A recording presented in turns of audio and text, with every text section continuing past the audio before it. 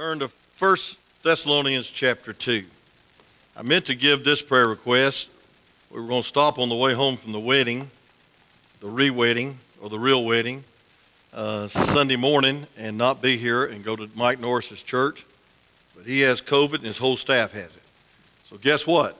Miss Rebecca won't stop. No, we're not stopping, amen? And so we're going to try to make it here Sunday morning, and we need to pray for them because the whole staff's got it. And the reason we know is because they were going to be up there with the wedding, where we was going to have the wedding at this camp, and they canceled, and Brother Adam told us about it. And so please pray for that wedding.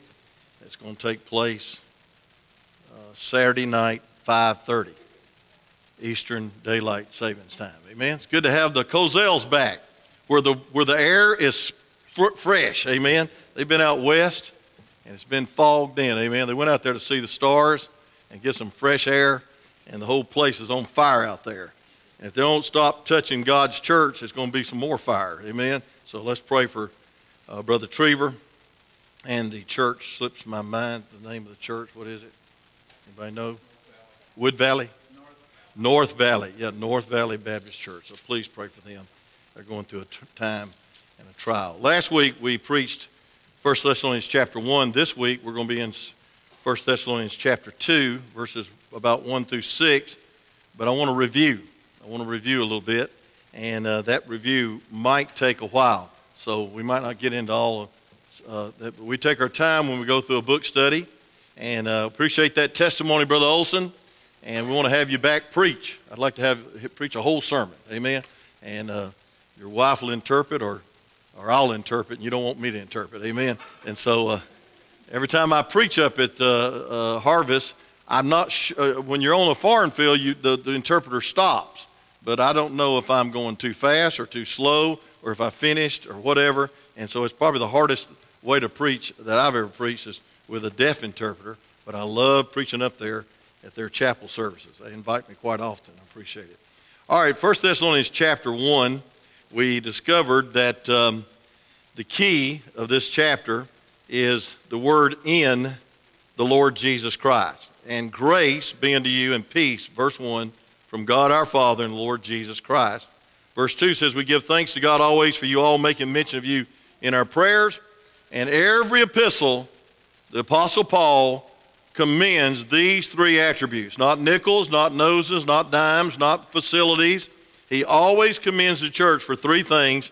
And here they are in verse 3. Remembering without ceasing your work of faith, the labor of love, and the patience of hope in our Lord Jesus Christ in the sight of God and our Father. Is this turned on? Yes. Amen.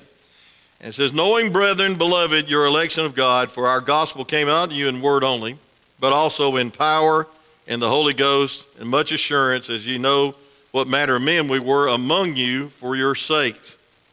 This is just reading in review, so we can connect 1 and 2. And you became followers of us as the Lord, having received the word in much affliction with joy of the Holy Ghost, so that ye were in samples to all that believed in Macedonia and Achaia. And from you sounded out the word of the Lord, not only in Macedonia and Achaia, but also in every place. Your faith to Godward is spread abroad, so that we need not to speak anything. For they themselves show us what manner of entering in we had unto you, and how you turn to God from idols to serve a living and true God. Sounds like repentance to me. And to wait, here's the key on the second coming, and to wait for his Son from heaven, whom he raised from the dead, even Jesus, which delivered us from the wrath to come. Now let's stand in awe of the word of God. I'm not going to let you out of that. We'll read verses 1 through 6 of chapter 2, and hopefully we'll get there. It says, for yourselves, brethren, know our interest unto you, that it was not in vain. But even after that ye had suffered before, and we were shamefully entreated, as you know at Philippi, we were bold in our God to speak into the gospel of God with much contention. For our exhortation was not of deceit, nor of uncleanliness, nor in guile. But as we were allowed of the gospel, here's a sacred trust, to be put in trust with the gospel, even so we speak, not as pleasing men, but God, which trieth our hearts, For neither at any time use we flattery words, as we're not a cloak of covetousness. God is our witness. God is witness. Nor of men sought we glory, neither of you, nor yet of others, when we might have burdensome as the apostles of Christ. You may be seated as I pray. Father, thank you for the second coming. We don't preach on it often enough. And I pray, dear God, that you'd do something tonight miraculous in our hearts, that we'd start anticipating the soon coming of the Lord. Lord, I can't think of a doctrine that is more powerful in changing our lives than the doctrine of the second coming. And Lord, I pray that we would live as if this is our last day on this earth, that we would have priorities that showed that we believe in the second coming. And God, the rapture is going to take place any minute. And God, we ought to pray and be the kind of Christians that we ought to be and the kind of church that we ought to be. So Lord, please bless this message. Use it for your glory. And we're going to praise you and thank you. If the trumpet sounds tonight, that we could hear the words, well done, thy good and faithful servant. Been faithful over a few things, I'll make you ruler over many. Enter into the joy of the Lord. Thank you for our missionary being with us tonight. Bless his family. Bless his burden for the deaf, the lost deaf around the world. And God, give him means to be there. We're going to praise you and thank you for what you're doing and through this message. In Jesus' name, amen. Last Wednesday, we dealt with the individual, verse by verse, about what kind of Christian you ought to be. Well, I want to deal tonight about what kind of church we ought to be. What kind of church we ought to be if we believe we're in the last days. First of all, we need to be a church that's saved. The Bible says in verse 3, remembering without ceasing your work of faith. Thank God we got in by faith. We'll be sustained by faith. Praise God, we can be strengthened by faith. And praise the Lord, we're going to enter by faith. And I believe with all my heart we ought to believe that Jesus is coming. Amen? And it says, in the Lord Jesus Christ.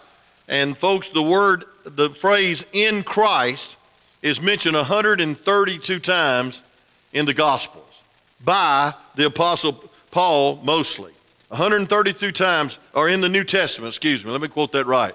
132 times in the New Testament, the phrase or the two words, in Christ. See, listen, friend, you will not go to heaven because you're in the church. You'll not go to heaven because you got in the baptistry, Carmelites. You'll go to heaven because you're in Christ. And you believe in the death, the burial, and the resurrection of the Lord Jesus Christ. And the triad of Christian virtues is found in verse 3. And he knew they were saved. He knew they were saved, and he commended them for the way they lived. They had faith, and they had love, and they had hope. And folks, the greatest of these, of course, is love.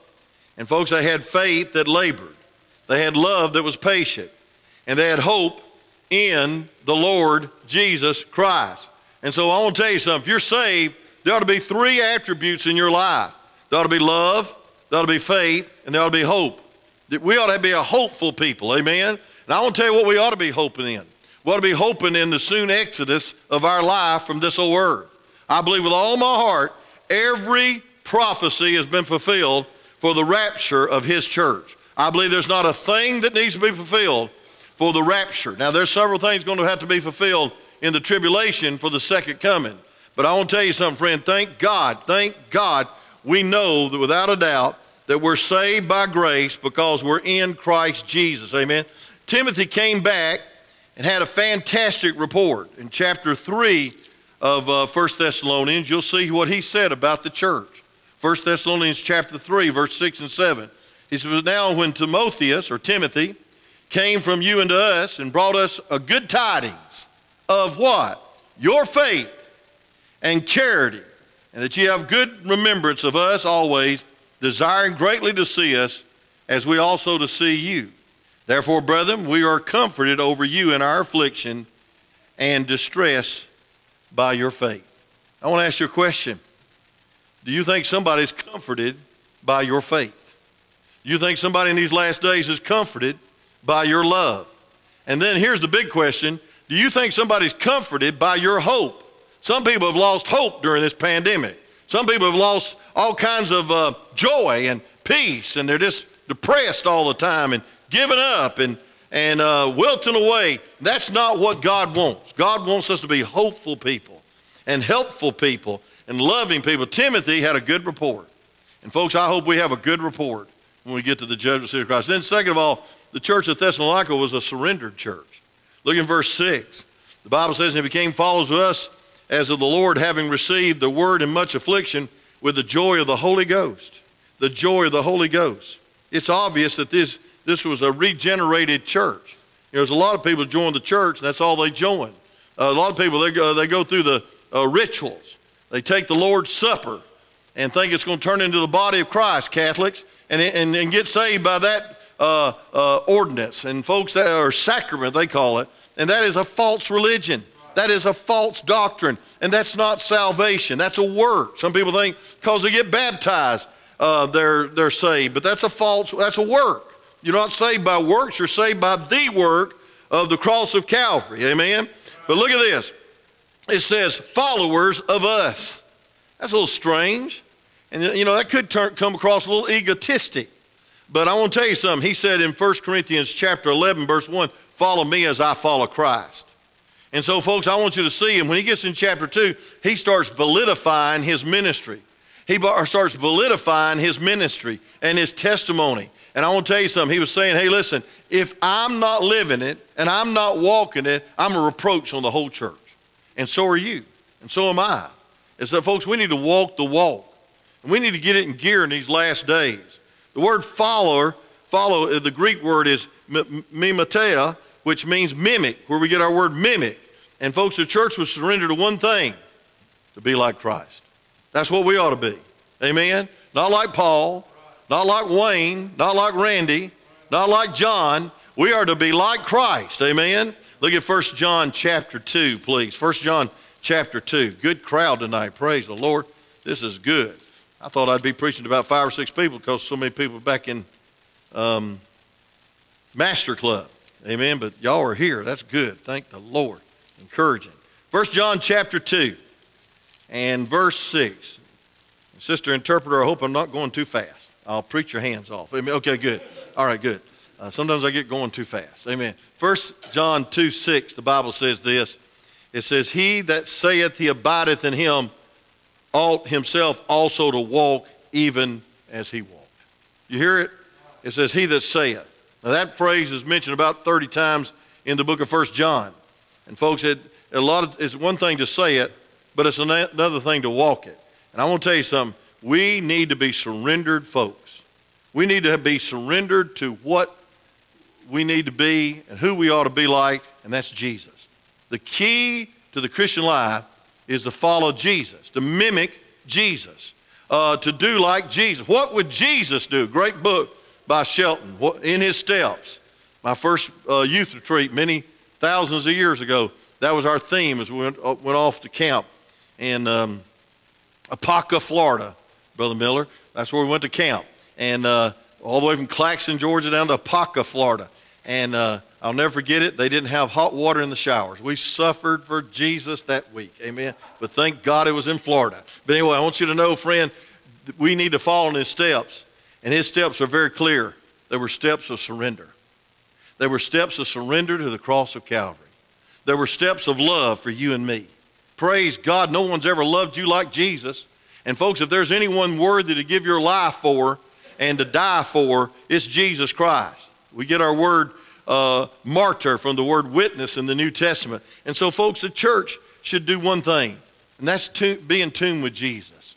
Tozer said this, if you had 100 pianos and you wanted to tune 100 pianos, you just start tuning one to another, you're in trouble.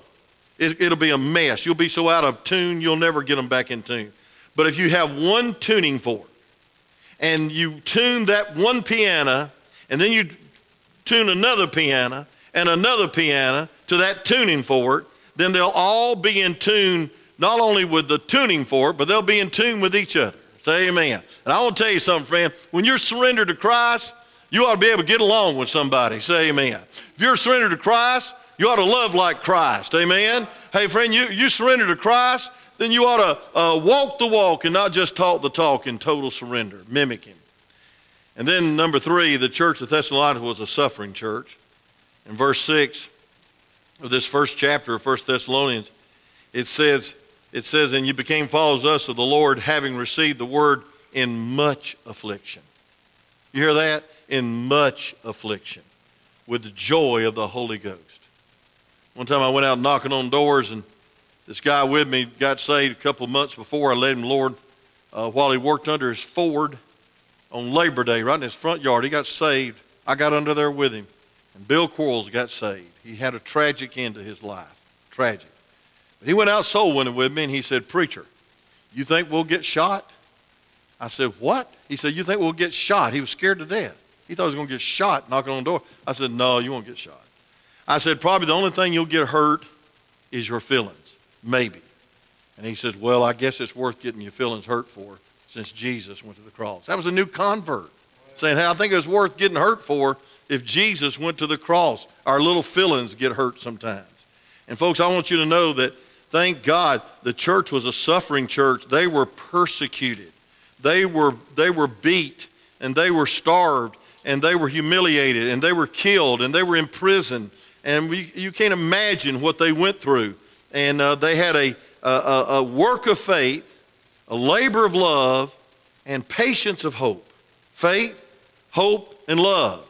And folks, the virtue of all this was that they testified that they loved Christ, that they were saved. Folks, does your faith, does your love and your hope tell the world that they're saved? And folks, I want to say this with all my heart. The Lord's coming soon, and those left behind, if they've heard the gospel, are going to believe a delusion, and they're going to be lost forever. And the tribulation is the waiting room to hell.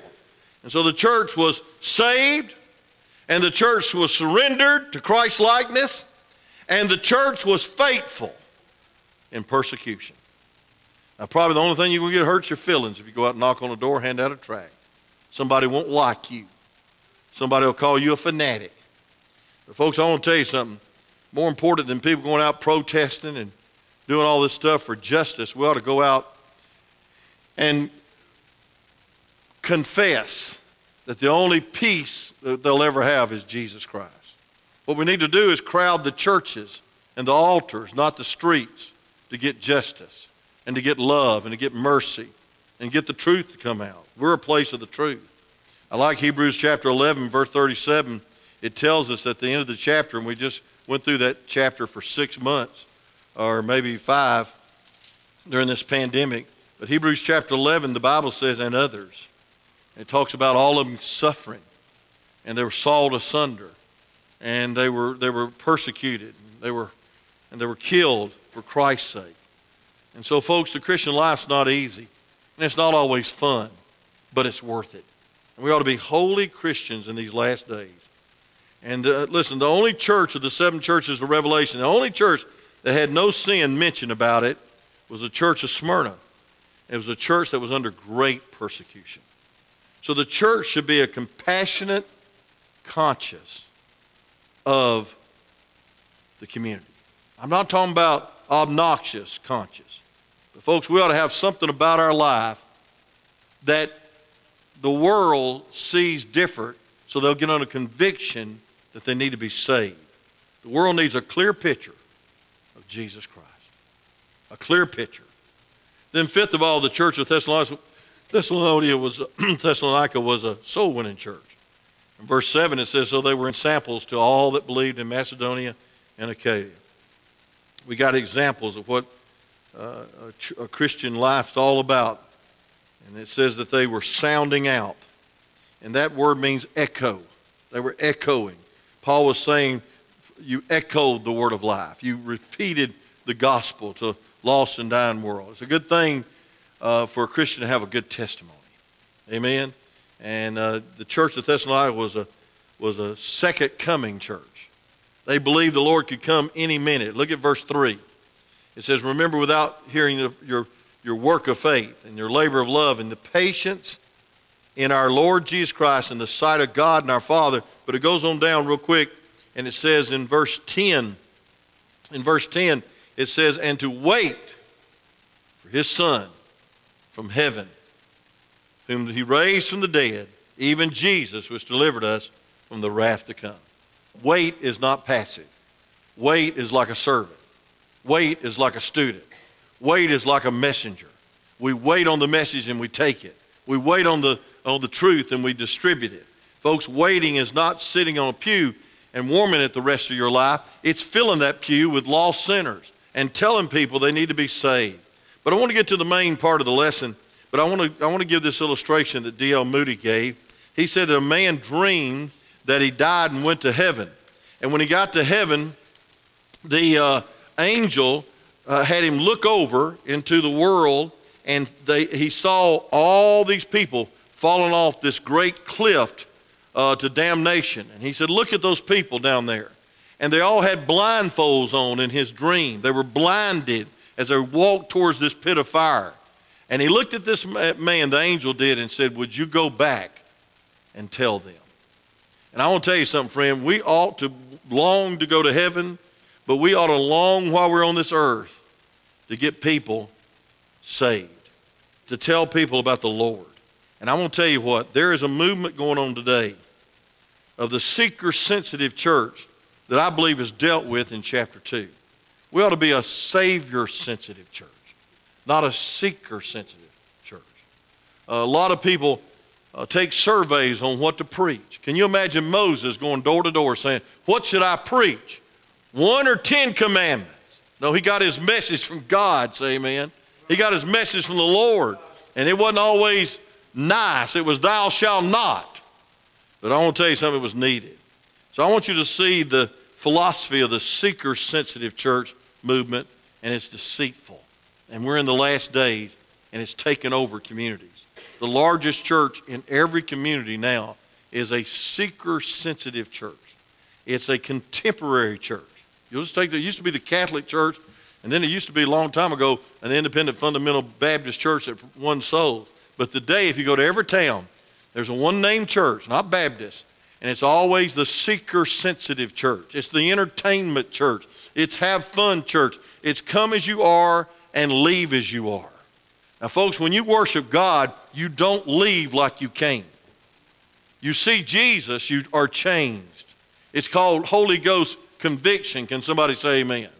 And look at this, the Bible, we don't need a better self. We just need to get a better glimpse of heaven and the Savior.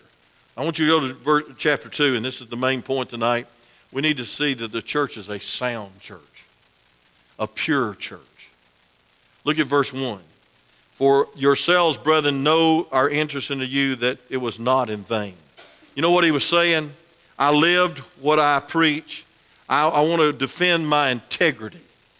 Now, if a preacher loses his integrity, he's lost it.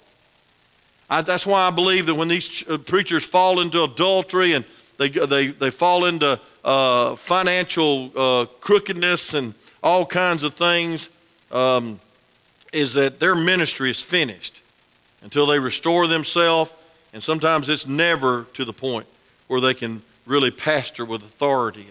And I know God gives us second chance, but there's something awesome about being a shepherd and a leader. And it's an awesome responsibility to stay pure and to stay holy and keep our marriages what it ought to be. So we sense that Paul was testing or testifying of his integrity. Look at, he said it was not in vain. And he says, but even after that we had suffered before and were shamefully entreated. As ye know of Philippi, we were bold in our God. He never quit. He had integrity. And then it goes on to say, we speak unto you the gospel of God with much contention. And you know what he was saying? He's saying it's not easy to preach the gospel to a lost and jeering world. And folks, Paul senses that people are challenging who he is. And they called him a crook, and they called him insane, just as they called Jesus that. But he reminded them that his ministry was not deceitful. His ministry was a ministry not of guile. Look at verse 3. For our exhortation was not deceit. It was not deceit, nor of uncleanliness, nor in guile. Folks, what that means is this. There was a temple at Thessalonica that was definitely a place of deceit. There was false gods that they were worshiping. But the philosophy today is false too. There's a seeker-sensitive movement going on in America, and it's been going on for years. The church today are telling folks, come just as you are. Just as you are. And we welcome anybody. Earrings, tattoos, bones in their nose, I don't care. As long as they get under the sound of the gospel, say amen. Masked on, praise God, come on. But listen, I'm going to tell you something, friend. They ought to not hear a message that would soothe their sin, and they ought to have compassion towards them and love towards them, but they ought to have a sermon that would preach to them that they need to be saved and they're sinners and that we love them. And we love them just as they are. But we don't think that the Lord wants to keep them just as they are. There needs to be a radical change. It's called salvation. I don't know about you. When I met Jesus, my life changed. And I'll tell you this, the evidence of being saved is a changed life. It's fruit that remains. The Savior-sensitive ministry, not a seeker-sensitive. We ought to be a Savior-sensitive ministry. What pleases God should be the question tonight. Not what pleases you or what pleases me. And I want to tell you something. We have made the congregation sovereign in a lot of churches. I hope not in this one. And they dictate to the preacher what they want to hear. It's itching ears in the last days. And they consume it upon their own lust. And folks, we need thus saith the Lord. They play the world's music. I don't think it ought to be in the house of God. I really don't. You say, well, I do. Well, I don't know what you're doing here, but you ought to get used to this old sacred music, amen? And I want to tell you something, the hymns like Fannie J. Crosby memorized the first 5 books of the Bible, Psalms, Psalm of Solomon, and half the New Testament. That's the kind of singer I want to hear. Say amen.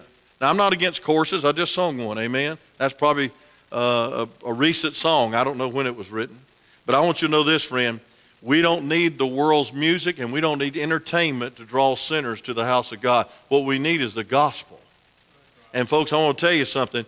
We also need to stay by the Word of God. The Word of God. I believe the King James Version is the preserved, inerrant Word of God. And I believe it's preserved for the English-speaking people. Say amen, Brother Jeremy, if you've ever amen me. And I want to say this. Is that you can tell a church when they start watering down and risking the Scriptures. And folks, if the music's wrong, usually sooner or later the word will be wrong and the preaching will be wrong. And it'll all be one happy gathering and just come as you are. And that's their theme. You don't have to dress up. We don't even like the word church anymore. We don't use the H word, which I saw in an ad recently. We don't use the H word at our church. They're talking about hell. Well, I want to tell you something. Jesus preached on it 13 times. So I believe we ought to mention the word hell. Amen, because it is a real place. It's mentioned 83 times in the Scripture. Are we going to cut it out of the Scripture? And so, folks, there's a seeker-sensitive contemporary movement going on today, and I believe it's of deceit.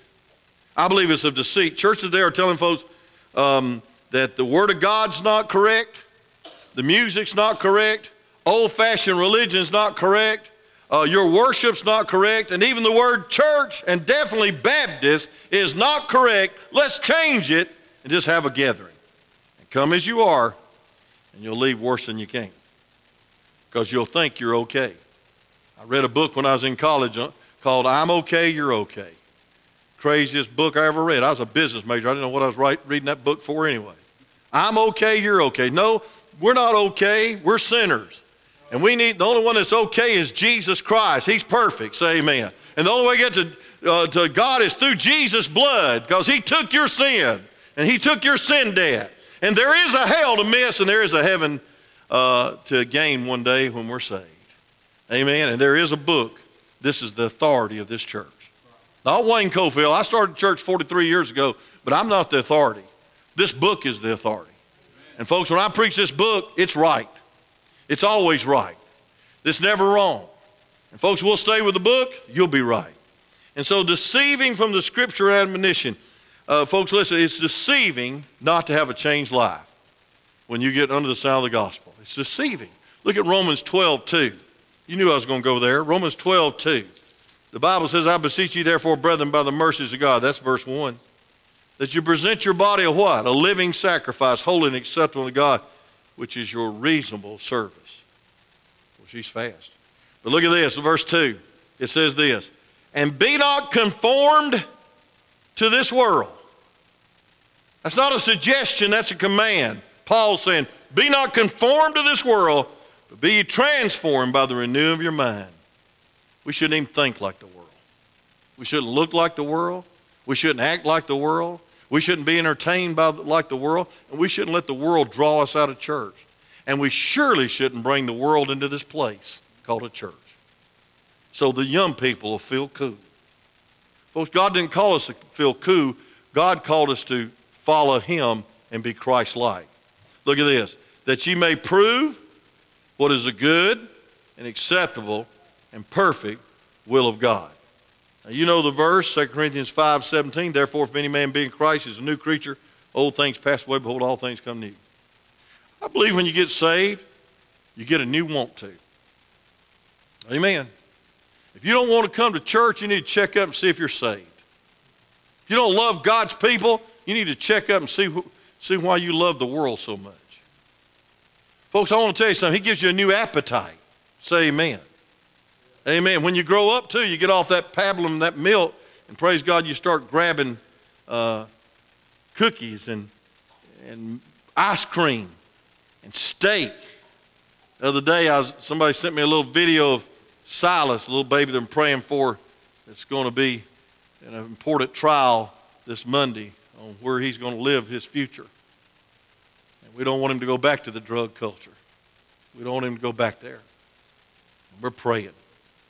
But the other day they sent me a video of the little old fella, and he was eating a cookie. I said, man alive, how can an 8-month-old baby eat a cookie? Praise God, I guess I was eating cookies at that age too. But he'd fall asleep. And then he'd wake up and take a bite and then fall asleep again. He'd fall asleep again. He had an appetite for that cookie, amen? He was passing out, but then he'd wake up real quick and eat another piece of that cookie. I said, that's the way I am with cookies. But anyway, listen, thank God for an appetite. Say amen. That proves you're growing up. Say amen. Thank God you like steak and not those. Hey, how many's ever had a little green jar of they call baby food? I wouldn't eat that if I was dying.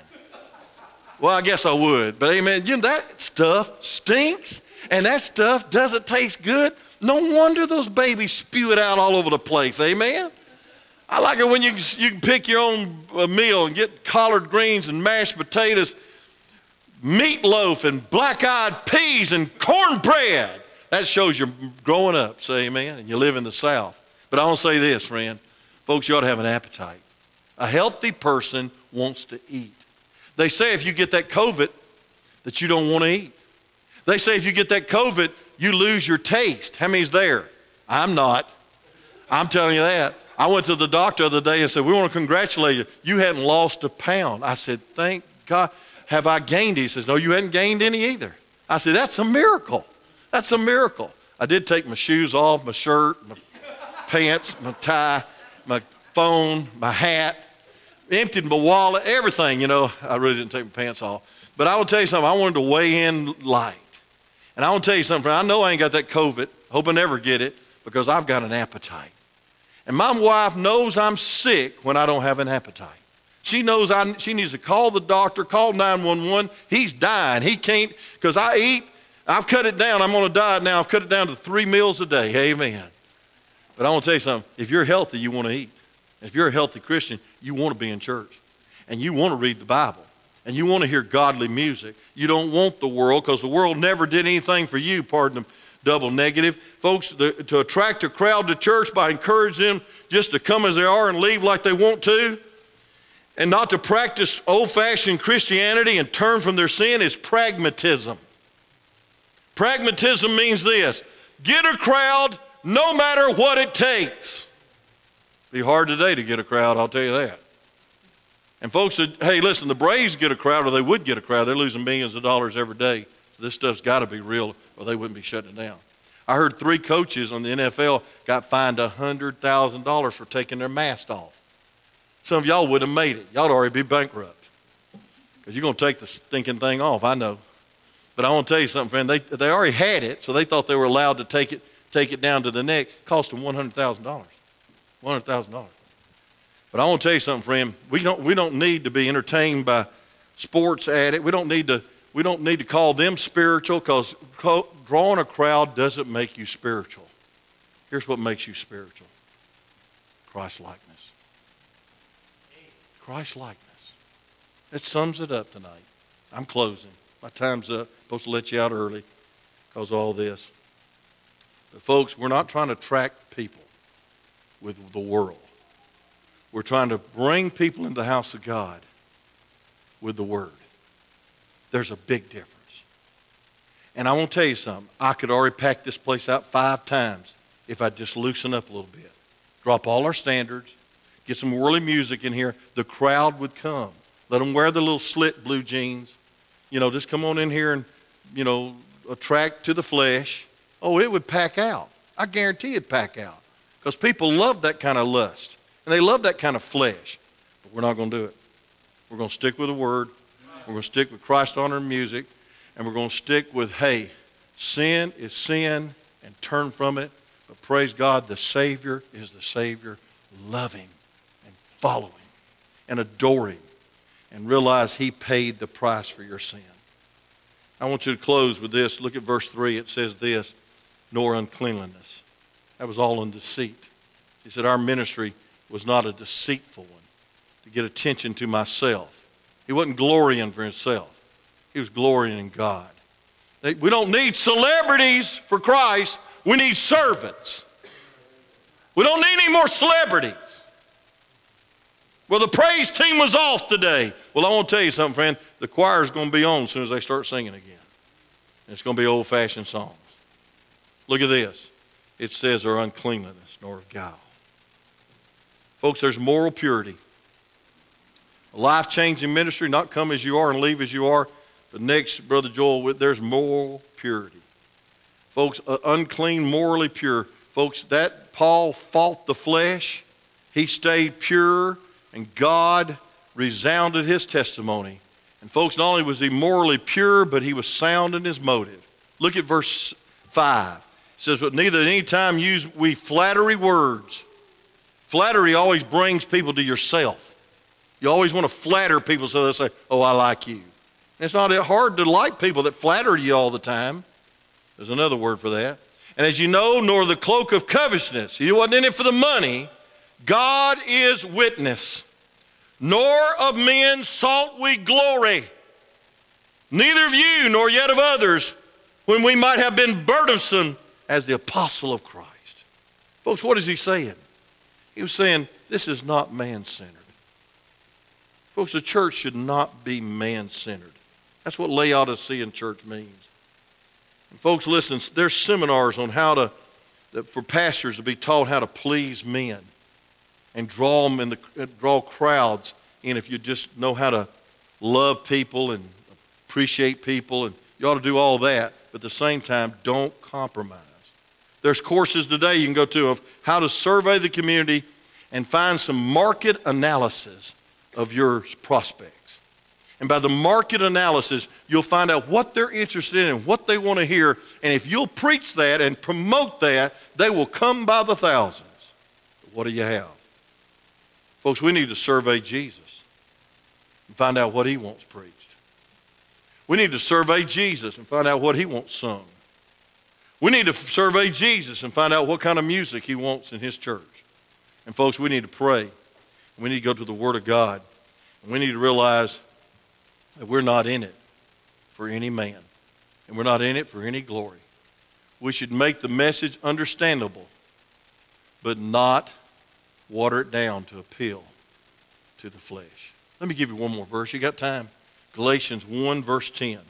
Galatians 1, verse 10. I'm going to give it to you if you have to leave. Amen. Galatians, Ephesians, Philippians, Colossians. Galatians chapter 1, verse 10 in closing. Look at this. The Bible says this: for do I now persuade men or God? Or do I seek to please men? Or if I yet please men, I should not be the servant of Christ. That's a powerful verse. That verse is saying, hey, listen, you need to follow God. And we need to realize preachers are challenged to follow flesh and follow the crowd. And I'll just close with this thought. Our target audience should be God.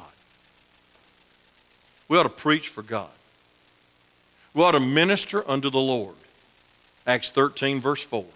Most neglected ministry in the house of God is the ministry unto the Lord. We ought to sing unto the Lord. We ought to preach unto the Lord. Brother Jason was commenting on how tough it was to teach because nobody was in this auditorium Sunday morning when he was teaching. I mean, not even the sound man showed up. I think he did. Well, he didn't see him back there because he was hid behind the screen, Brother Cody. You need to stand up and shout once in a while. Amen. No. And he said, man, it was tough. I said, well, that's when you just got to preach unto the Lord. Amen. Preach for the Lord. And there was at least 2 people that tuned in, so he wasn't preaching to nobody. Me and Mother was watching. But anyway, I want you to know this. Our target audience should be God. It's not the business of the church to adapt Christ to men. Last slide, please. I'm going to give you this quote. It's not the business of the church to adapt Christ to men, but men to Christ. We're not to water it down to get a crowd. We're not to water it down so I can get some glory around here and be popular, become a celebrity. You know, sign autographs when I go down the road. That's not God's purpose. We're to be servants. And Christ is sovereign, not the congregation. You know what that means? The congregation doesn't tell this preacher what to preach. Christ does. Amen. Now, I'll listen to your comments. I'll listen to your criticisms. But I want to tell you something, friend. When it comes down to it, there's a circle around this pulpit. And God's got to tell me what to preach. And God's got to show me how to preach it. And folks, I am accountable to Him more than I am to y'all. And I want to tell you something, friend. I appreciate y'all because I've been here at the same place 42 and a half years. And y'all have been so submissive and so encouraging and so faithful that it's helped me to stay here and preach, thus saith the Lord. So I appreciate you. And you've been a blessing to me and to my family. But I want to tell you something, friend. Just because we can't stay up with the one-name church uptown don't mean we're not spiritual. We need to be faithful. We need to be not deceitful. And we need to do it all for the glory of God. Preach, preach, preach Christ and Him crucified. And God will bless. Let's pray. Father, thank you for this passage of Scripture that's so relevant in these last days because we know where people are flocking. And we know where people are attending. And we know, dear God, that it's hard and it's discouraging sometimes. But Lord, we know that we're not here to just get a big crowd. God, we're here to be like Christ. But we do pray for more souls. God, we need laborers. We need assistant teachers in every class. We need junior church teachers. God, we need we need more deacons, more servants. We need more preachers. God, we need more bus captains and bus leaders. We need a lot of laborers.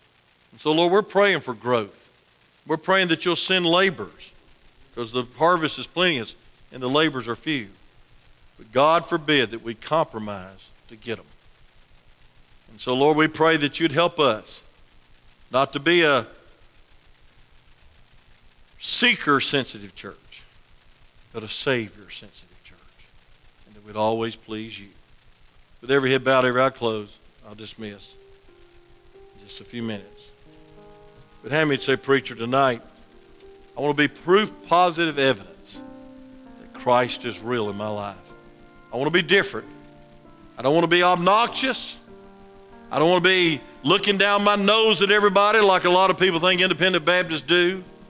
But I want to be so Christ-like and so Spirit-filled that people know by my faith, by my love, and by my hope in Christ that Jesus is real. I want to see my loved ones get saved and my workmates. I want God to use me. It's your prayer tonight. Would you slip your hand up real high for prayer? God bless you all over this place. That's why I love to preach to y'all. You're so responsive. But I don't preach just for your response. I want God to be pleased with the night. Is there anyone here to say, preacher, I'm not saved? If I died today, I wouldn't go to heaven, I'd go to hell. And I need to be saved, and I want somebody to take the Bible and show me at the altar how to be saved. And we'll do that. We want to do the most we could ever do for you. We want to pray for you. And you'd say, preacher, please pray for me. I'm not sure I'm saved. Not sure I'm going to heaven. And I'm concerned about my eternal destiny. Please pray for me. Is that your prayer tonight? You're not saved. You'd like to know for sure. Would you slip your hand up real high for prayer and then back down? Anyone? Just slip it up and back down. We won't come to you. We won't embarrass you. I want to do the most I can do for you. I want to pray for you. And I'd love to show you in the Bible how to be saved before you leave. Anyone? Anyone? How many say, preacher, I got a loved one that's lost, breaking my heart. Now, I'm not going to compromise to reach them, but I sure would like them to see Christ in my life, and I want you to pray that I'll be able to win them. Would you raise your hand on their behalf? Anybody? God bless you. Yes, yes. Father, use this message. Thank you, God, for this wonderful chapter we're studying and wonderful book of 1 Thessalonians. And God, we know the ultimate theme is you're coming soon. And we need to be ready. We need to be willing and yielded to the Spirit of God to be a witness in these very last days. And we'll thank you for using us. Amen.